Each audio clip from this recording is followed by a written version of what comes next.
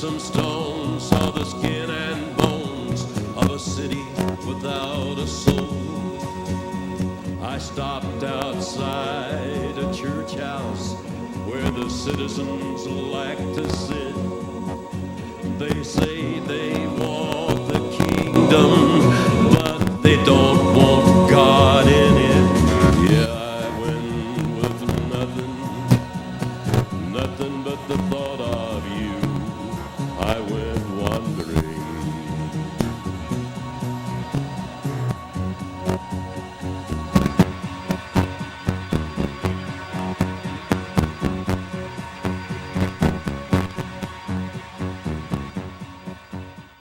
How old are you? 12.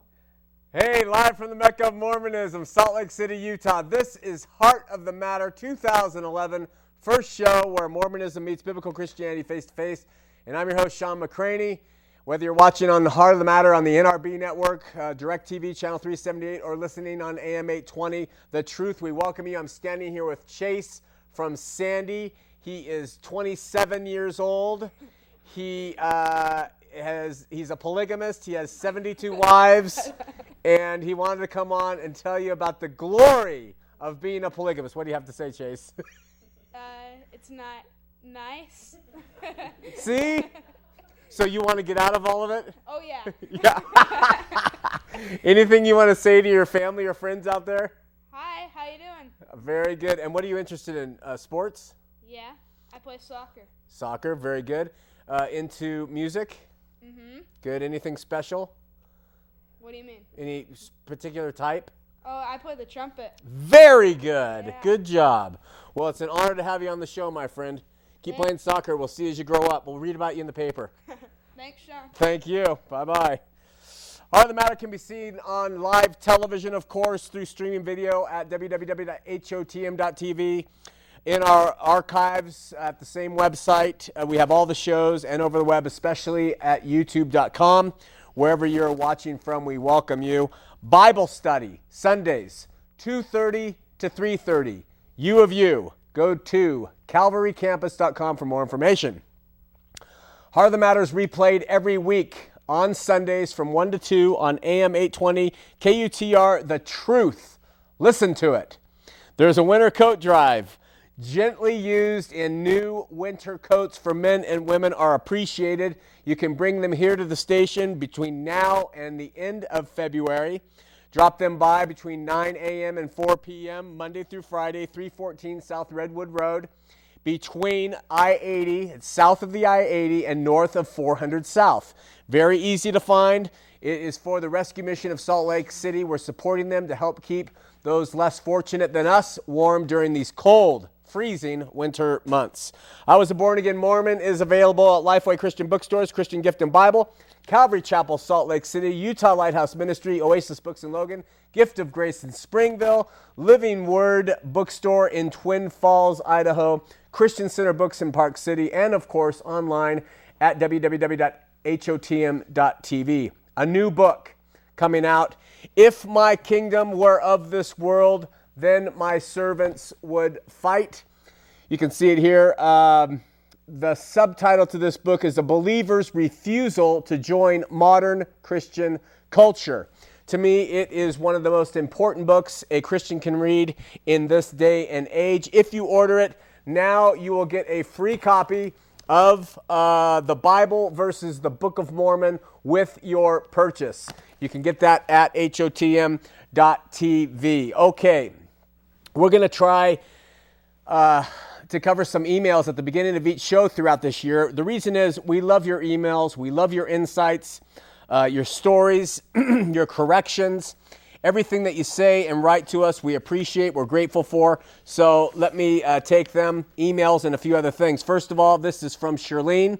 She says, I believe that you must know, but I am not picking up on the fact that you know that Mormons believe in salvation through Jesus Christ, but exaltation, the doing, attending meetings, tithing, temple, etc., is accomplished by their own efforts. Just thought I would run this by you. Well, there's a problem with the word salvation in Mormonism, Shirlene, because Their article of faith, one of the first articles of faith says, we believe that all mankind may be saved, that's salvation, may be saved by, doesn't say Jesus Christ, it says by obedience to the laws and ordinances of the Mormon gospel.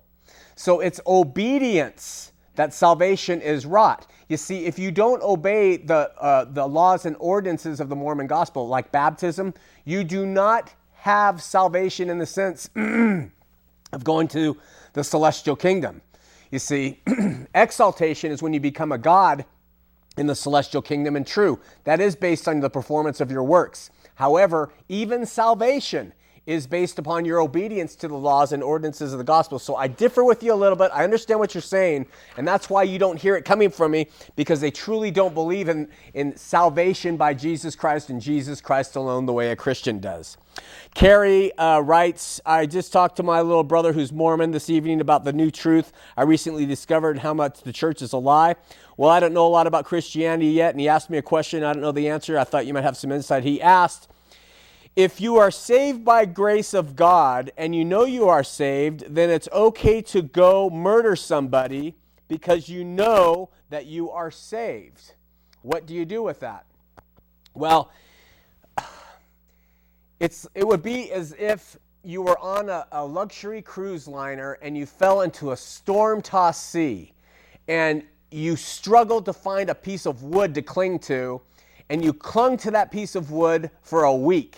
And you're about to die of thirst, the sea is churning, sharks come. I mean, it is a battle for your life for that full week in that salty, ugly water, and then the Coast Guard comes and rescues you and brings you back to life.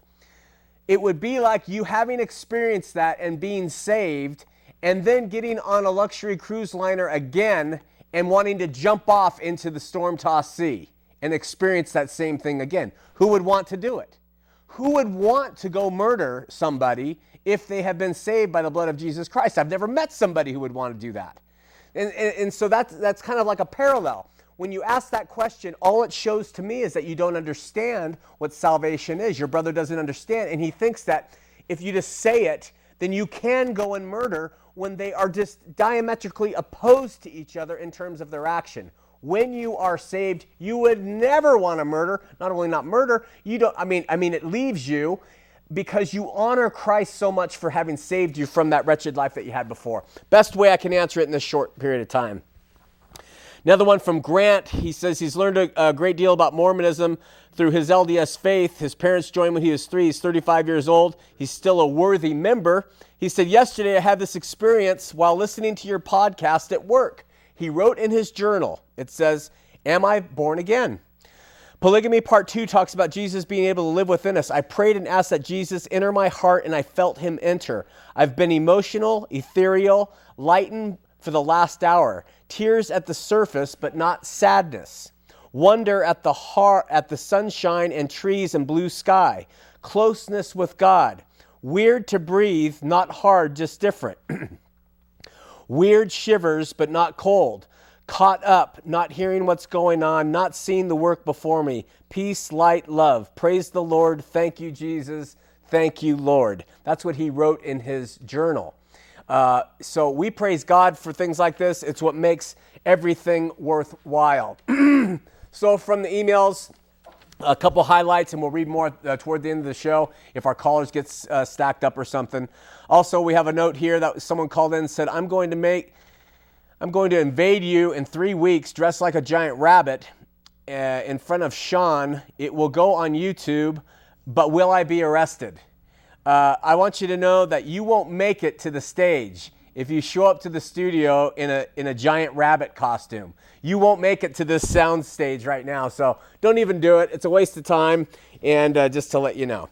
Okay, a few years ago, I had an LDS man sit down with me, completely convinced that if we would just start reading the book of Matthew together from the beginning, the evidences for Mormonism would start popping out all over the place. He stated the rules of the game. We will just read the word together and we'll stop on verses that are significant to either of us. Not having regenerated eyes, he thought that a Bible-believing Christian would read the word like he read the word as a Mormon. he found this wasn't so. There was hardly a verse I didn't want to stop and talk about, verses that were to him very unimportant. This year we're going to take 5 to 8 minutes at the beginning of each show, and we're going to start with Matthew, the very first chapter, and work our way through Scripture, illustrating how contrary the Word of God is to Mormonism, even in some very simple passages. We're going to call this segment From the Word.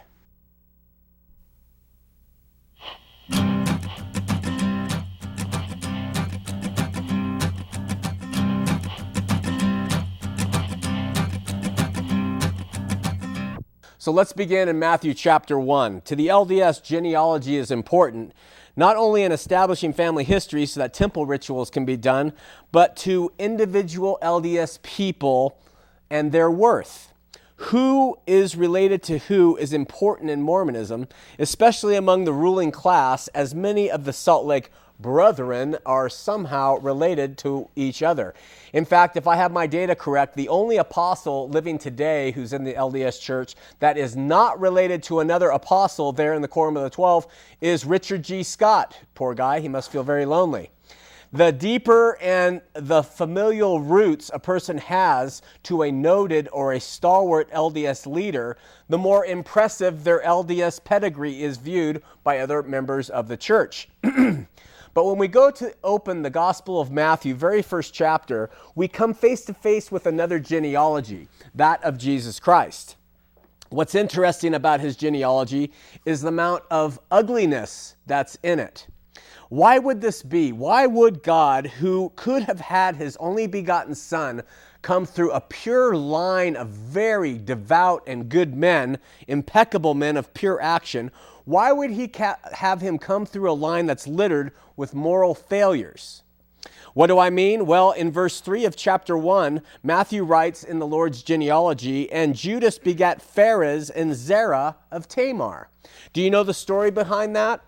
Judah, thinking he had prepaid to have sexual relationships with a prostitute, had unbeknownst to him hired his own daughter-in-law who was dressed as one in disguise.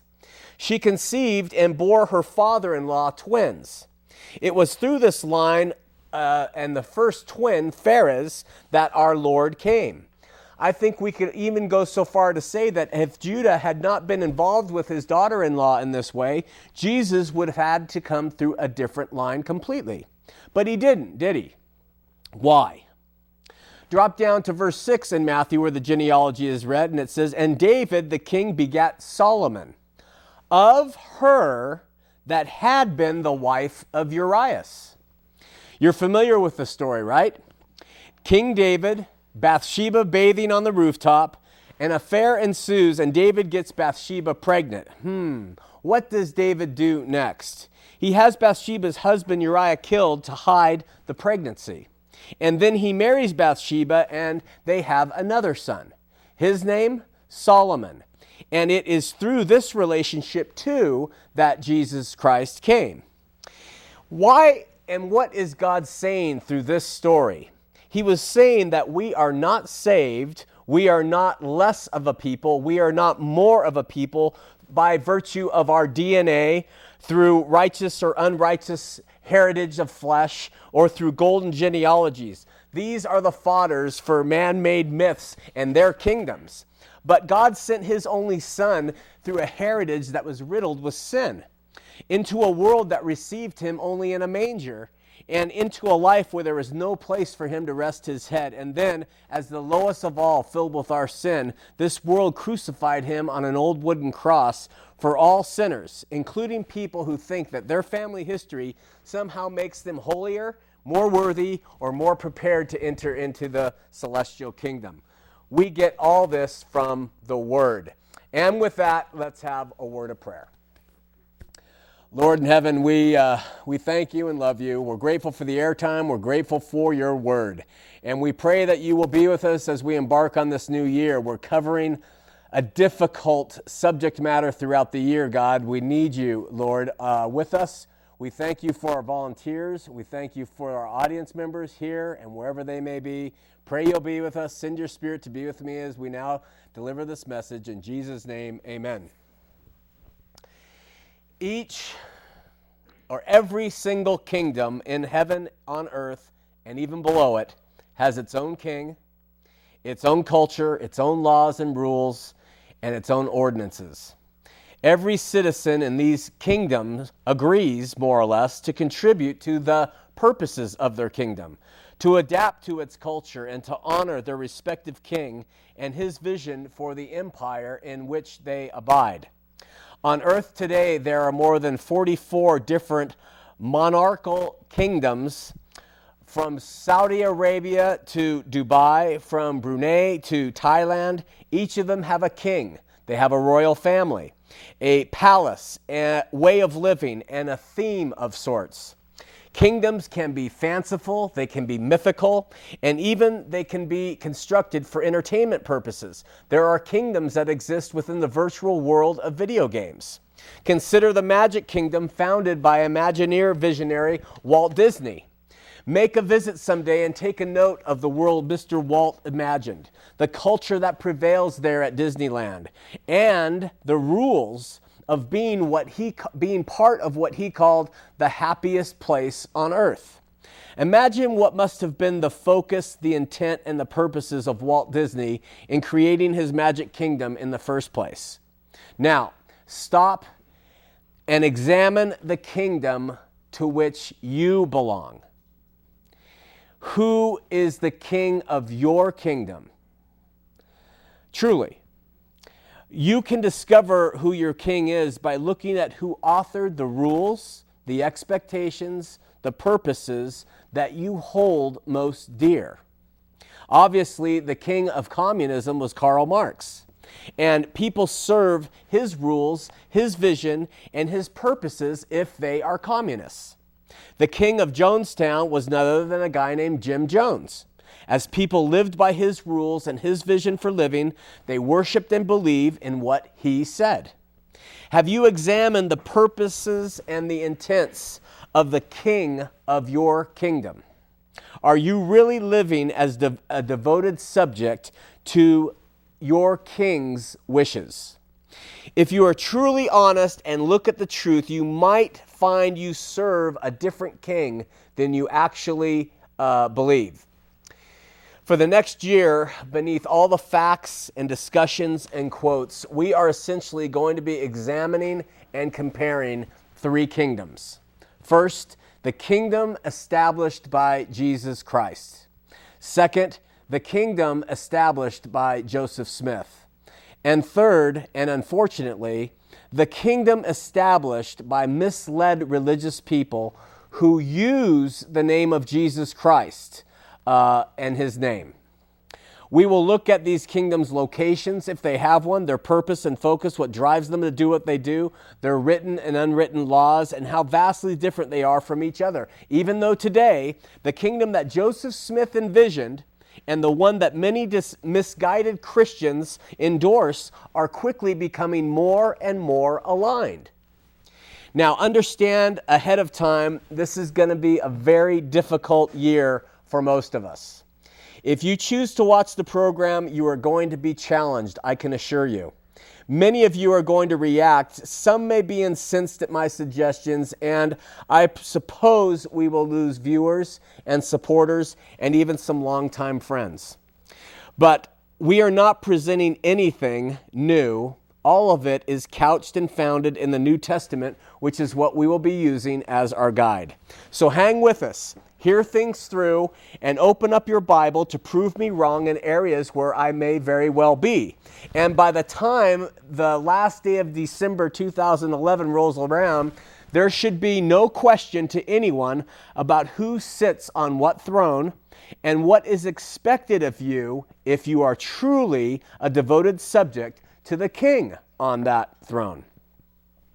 Now, what makes this topic so bloody difficult to articulate and defend is the fact that there are several interrelated factors that must be considered before a true understanding can be realized between you and I. These factors include a working knowledge of some very big words. They include your eschatological position. What that means is what your view is of the end times. They include your soteriological position. which means how you see salvation, how it comes and how it is merited and how it is even retained. It will include how you define Christian fruit, what those fruits are. It will include how you define Christian love and how that love is enacted. It will also include your idea of what the kingdom of Christ is and how that kingdom ought to look, whether you can see it or not. Add into the mix the fact that there is liberty for all believers in Christ, and we have a complex and difficult task of comprehension ahead of us. I believe with all my heart that this information, even if it's not received well today, will at some point in time in the future of this country especially, will be used as a reference to a lost and frustrated generation of believers. Okay. In the last week of 2010, here on Heart of the Matter, I mentioned that almost from the beginning, Mormonism has sought, fought, strived, and worked to become not a, but the world political power. I said that Joseph's ultimate intentions were to establish what he called the kingdom of God right here on earth. That on March 11th of 1844, Joseph Smith Jr. began to organize what he hoped would eventually become a sovereign Mormon state, and that he secretly formed a council of 50 princes to become the highest court on this earth. One of the first things those princes did was gather around him and ordain him king of the kingdom of God on earth. We showed you two quotes from Joseph Smith. Let's show them again. One, it said, "I calculate to be one of the instruments in setting up the kingdom of Daniel by the word of the Lord, and I intend to lay a foundation that will revolutionize the whole world." That's from Joseph Smith talking about his intent and what he plans to do, revolutionize the whole world. The next quote, speaking of this revolutionary foundation, Joseph Smith said, "It will not be by the sword or the gun that this kingdom will roll on. The power of truth is such that all the nations will be under the necessity of obeying the gospel." This, my friends, describes what Joseph called a theodemocracy. The problem is many Christians today yearn for a similar state. Let me say that again. The problem is many Christians today yearn, hope for a similar Christian state. Let's read a quote from the so-called prophet that he gave just months before his death. I can assure you that this quote would impress many Christian Republicans today if it had only been stated by somebody else. In an April 15th, 1844 Times and Seasons article, volume 5, number 8, page 510, Joseph Smith said in his bid to become president of the United States, listen to this, read this quote, "As the world is governed too much, and as there is not a nation or dynasty now occupying the earth which acknowledges Almighty God as their lawgiver, and as crowns won by blood must be maintained, I go emphatically, virtuously, and humanely for a theodemocracy where God and the people hold the power to conduct the affairs of men in righteousness, and where liberty, free trade, and sailors' rights, and the protection of life and property shall be maintained inviolate for the benefit of all. To exalt mankind is nobly acting the part of a god. To denigrate them is meanly doing the drudgery of the devil. Unitas, libertas, caritas esto perpetua." He ends, and what that means is, with the highest sentiments of regard for all men, I am an advocate of unadulterated freedom. End quote. Do you agree with that?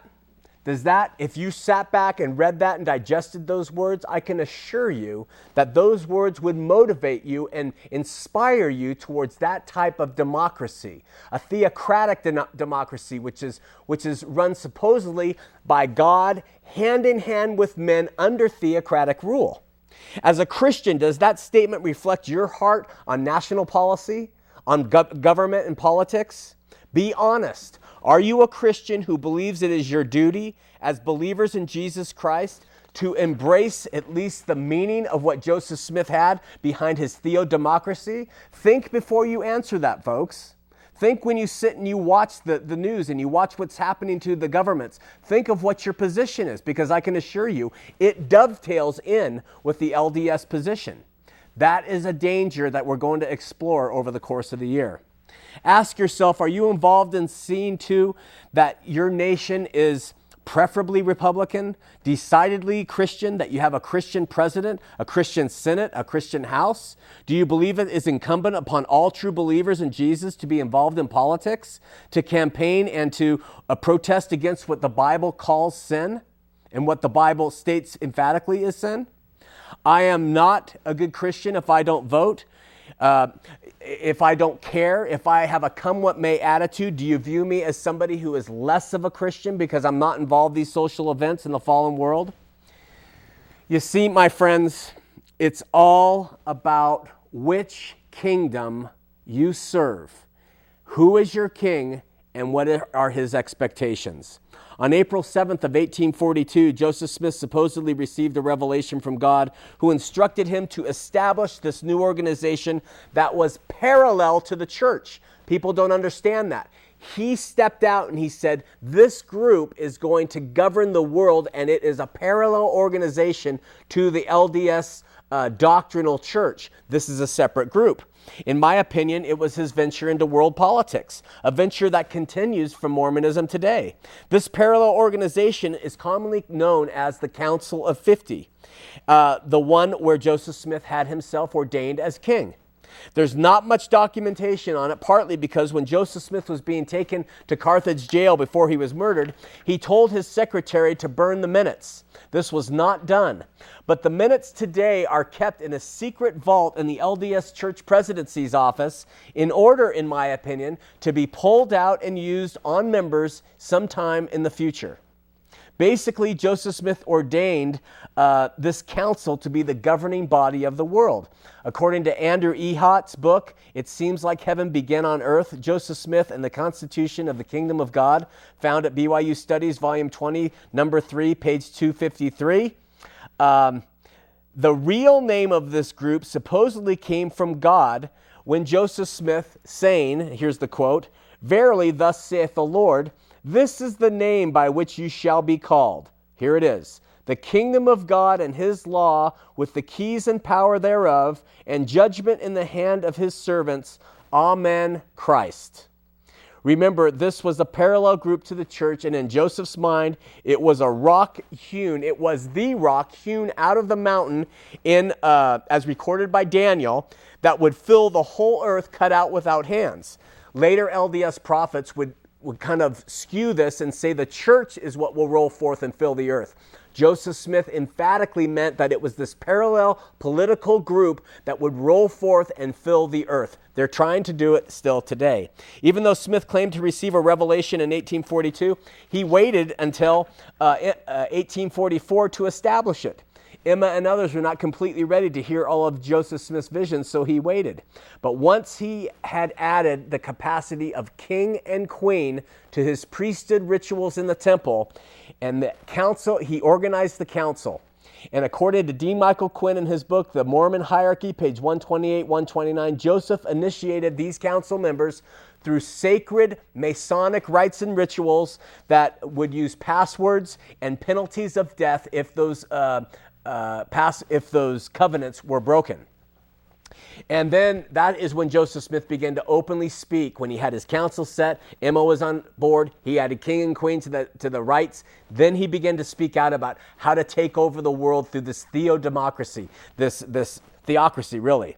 Interestingly enough, and to me terrifyingly enough, the members of that Council of 50 included mostly LDS people, but some non-Mormons too. Each of them were hand-chosen by the prophet himself. Why non-Mormons? According to the prophet John Taylor, the Lord told him that he had told Joseph that non-Mormons would continue to be around in the millennium, and a just government would have to include them too.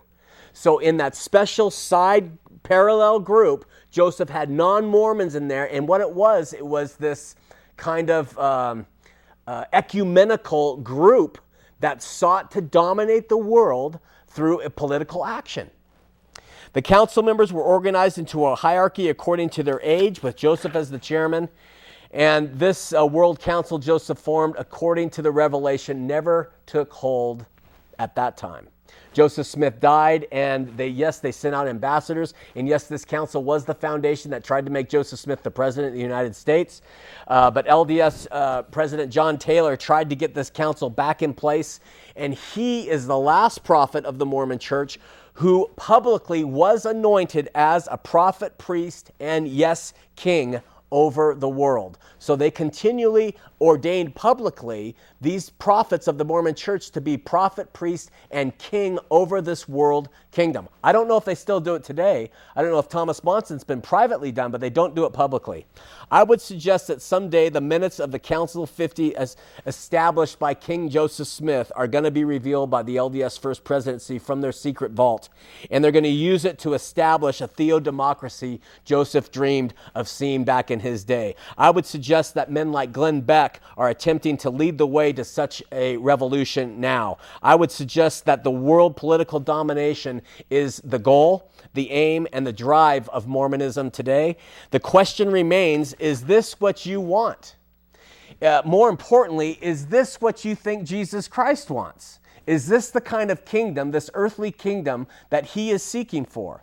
His kingdom to be established here on earth, or is Christ's kingdom established in heaven? And we look forward to being a member of that kingdom. Are Christians to help establish a kingdom of righteousness on earth today? What are the biblical expectations of people who know they have been saved by faith through grace, by grace through faith, to learn the workings of this world? How much should we get involved as Christians? Should we try to save the world and join hand with the Mormons in fighting political things? I would suggest that Christ's kingdom had nothing to do with this world. And it won't have anything to do with this world until he comes to reign. And that his true followers ought to preach Jesus Christ crucified and to leave the rest to the subjects of the king of this world. With that, let's open up the phones, 801-973-801. 973-8820, 801-973-TV20. First-time callers, please. Turn down your television sets, please. I know the shopping days are gone, but we want you to be aware of what's available through Aletheia Ministries at hotm.tv. So check out our new spot for Heart for Israel.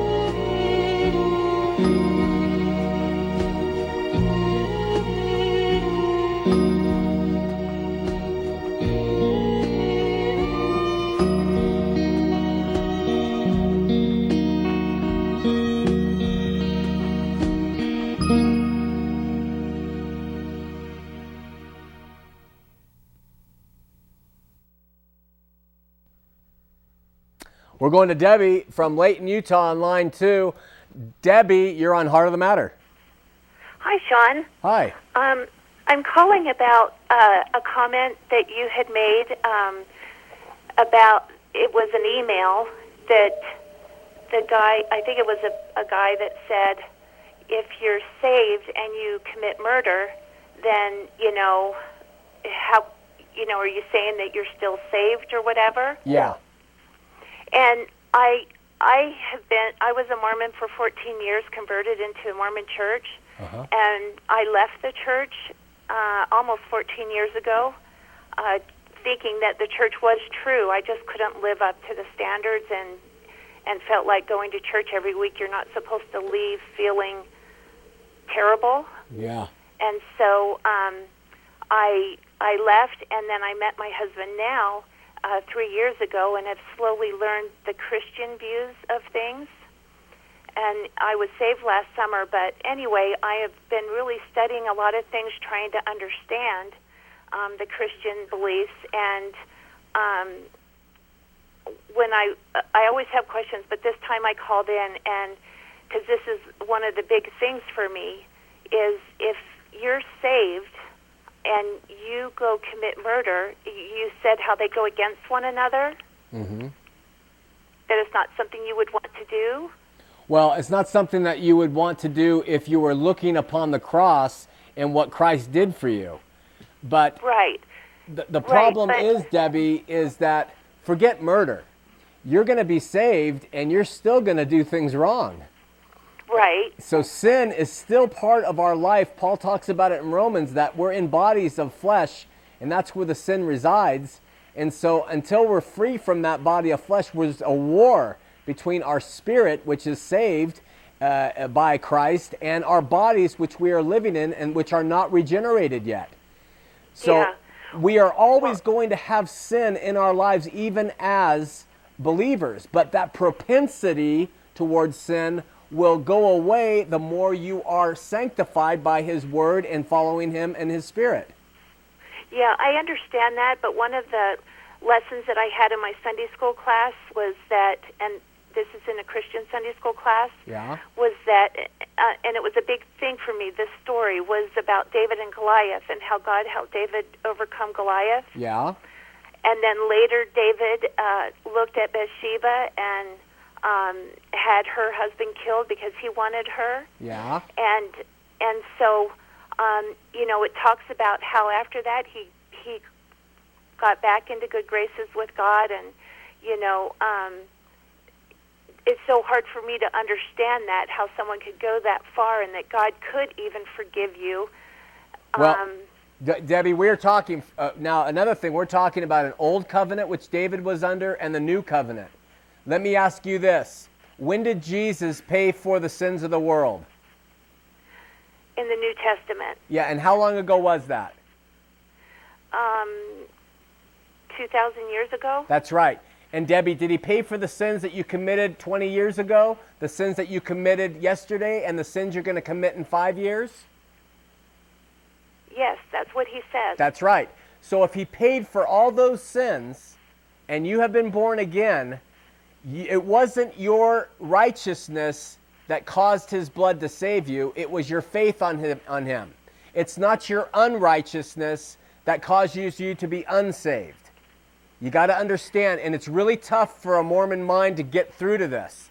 If you stay on the line and give our operators your address, I'd love to send you my book, because I think it will help you understand the nature of sin, but relative to Christ, who paid for your sins, past, present, and future. So there is no losing your salvation if you fail as a believer. So you're saved if you're truly sought after the Lord and asked for His forgiveness and has accepted Him as your Savior, which I did last year. Sorry, it's a little emotional. It's okay. But you're saying that whatever sins you commit in the future, even though you want to do right, you want to do good, because that's what's in your heart, that Jesus forgives you. And He did, even David. Absolutely. Absolutely. So that young man that emailed, it can happen. Some people can accept Jesus and turn their lives away from God and go wrong. Sure. And then realize they've went wrong and they need to turn their life around and follow Jesus again and ask for forgiveness. Sure. Is that what you're saying? Many people go wrong. We all go wrong, Debbie. And I'm saying that God is long-suffering because His Son shed His blood, and those sins that the person who goes wayward were covered. That person needs to return to their faith. They need to return to their looking on the cross as their source of salvation. That is the only thing that will take a person from their life of sin and bring them back into a life of a righteous path that God wants them on. It's not an easy concept for someone coming out of Mormonism. Yeah, it is. It's very difficult, and I appreciate all your shows. I watch them all the time and even twice, trying to understand Poor things, lady. and I've had a much greater understanding. As a matter of fact, it's hard for me to believe that I believed in that stuff.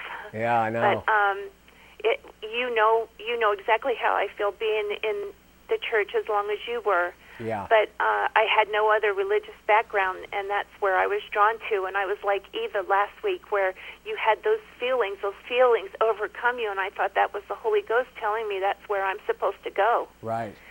And so your comments that other spirits talk to us and they can deceive us just completely blew my mind.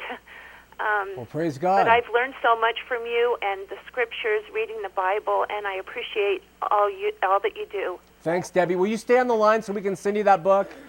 Okay, thank you, Sean. Thank you. God bless. Bye-bye. Okay, line 2 operators, and we're going to go to Bob in Logan. He's LDS, and he's a first-time caller. Bob, you're on Heart of the Matter. Hello, Sean. How are you? Good. How you doing? I'm doing fine, thanks. It's nice to talk to you. Good to talk to you.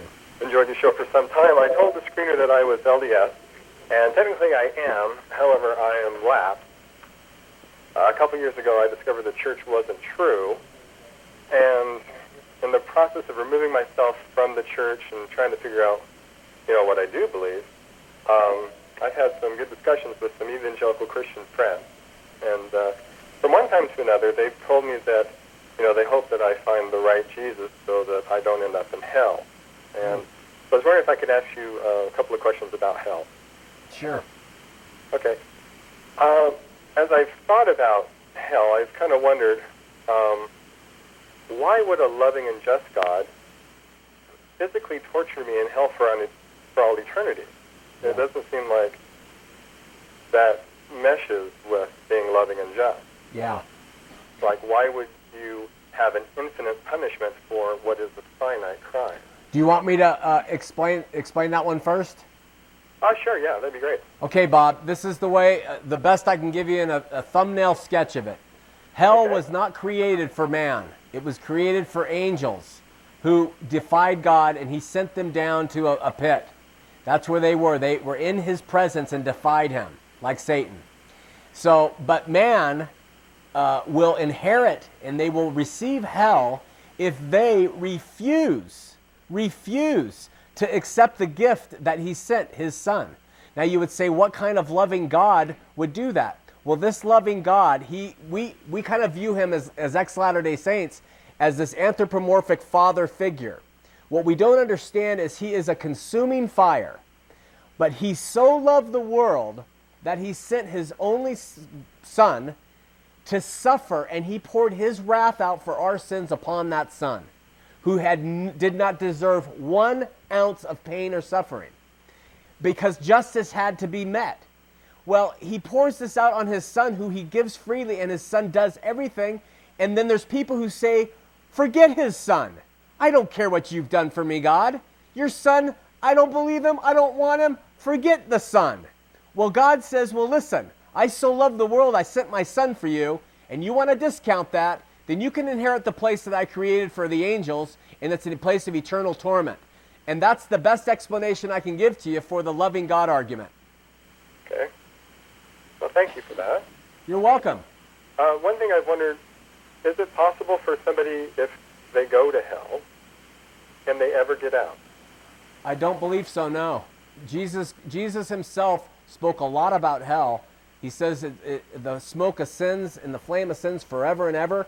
Now, a lot of people who don't like the concept of hell, and it's not politically correct, have said, well, there's probably a time and there's things like that.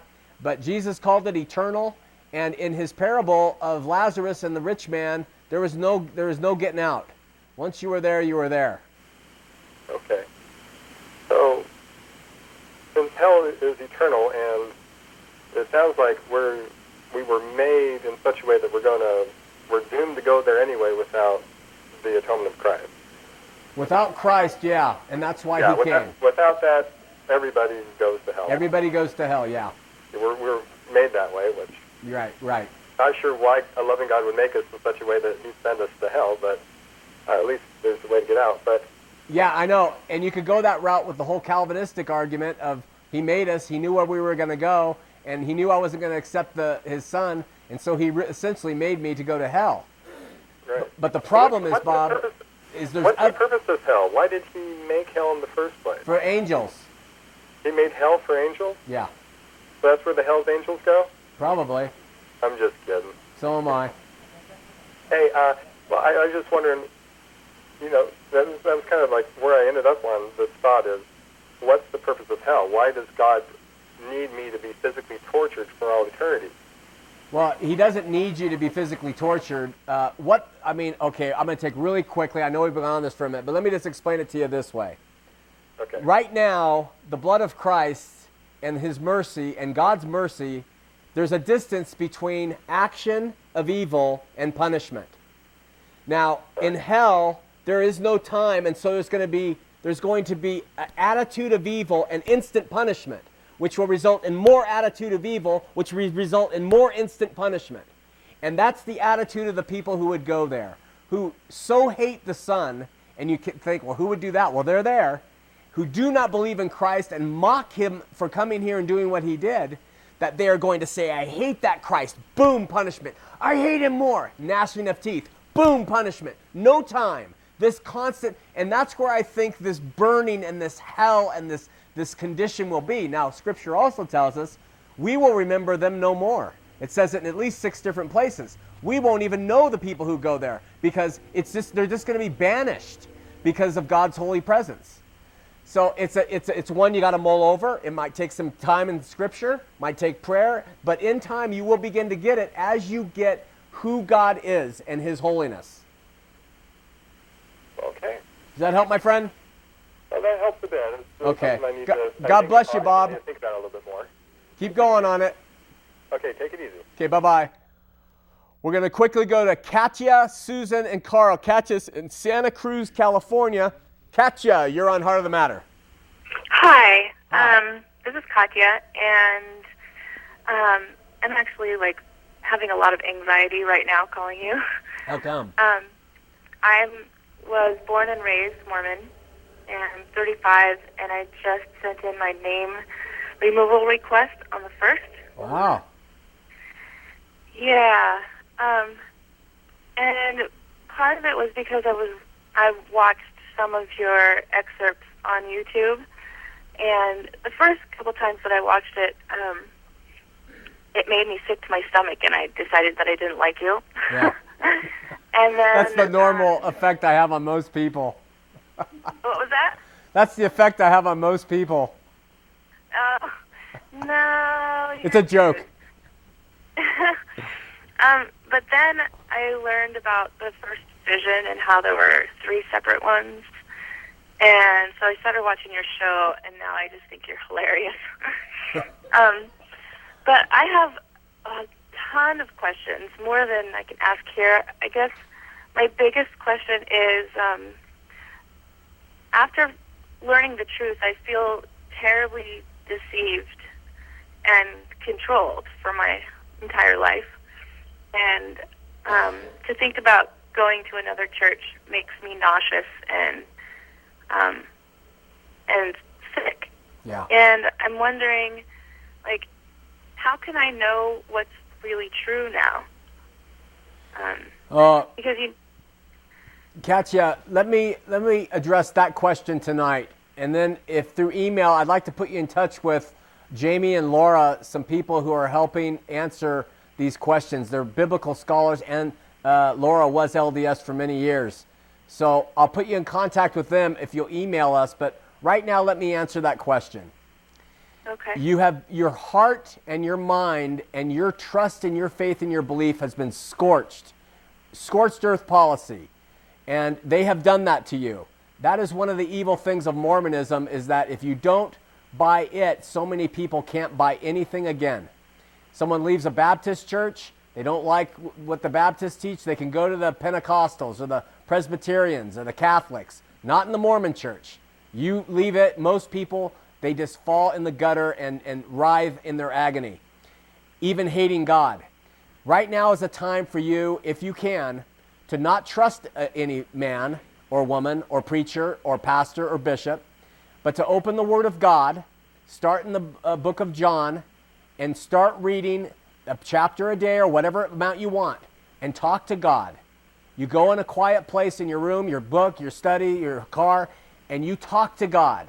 And you say, open my eyes, Lord. I have been burned by religion. I am seeking you. If you are there, guide me, open my eyes to know and hear the truth. You keep reading his word, and I promise you, he will speak to you, and your heart will soften, and he will guide you to the church that you should go to. Now understand, there's a lot of very bad Christian churches out there. There's a lot of good ones, very good ones too. He will lead you. You might walk in one and you say, I want nothing to do with this place. You might go to another and say, this is more to my liking. That's the liberty that Christ gives you. But right now, go to him in prayer. It's a matter of faith, and it's not trusting me or anyone. You go to him directly. You have that right. Jesus gave you that right through his blood. And he will open your eyes, okay? Yeah. Sorry, it's so scary. It is scary. I get afraid to I get afraid to pray because I'm having trouble wondering if there even is a God. I know. And thinking about everything that I've been taught about the last days, and how you have to be right with the Lord, and all the fear that they put in you, and if you're not ready, then you're gonna burn with the rest of them, and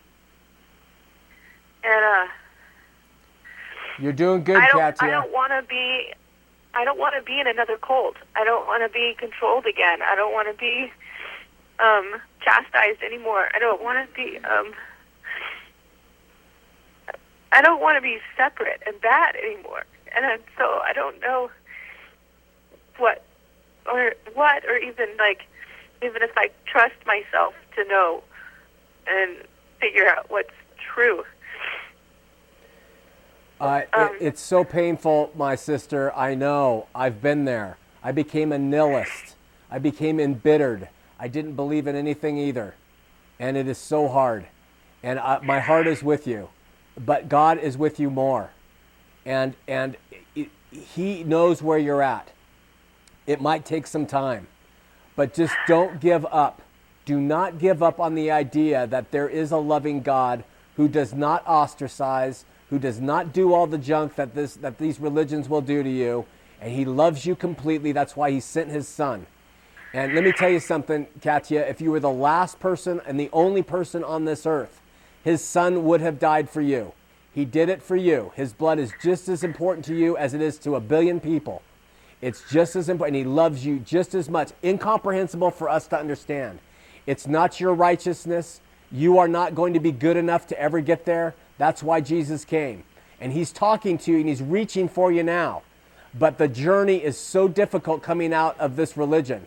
That's why we do the show.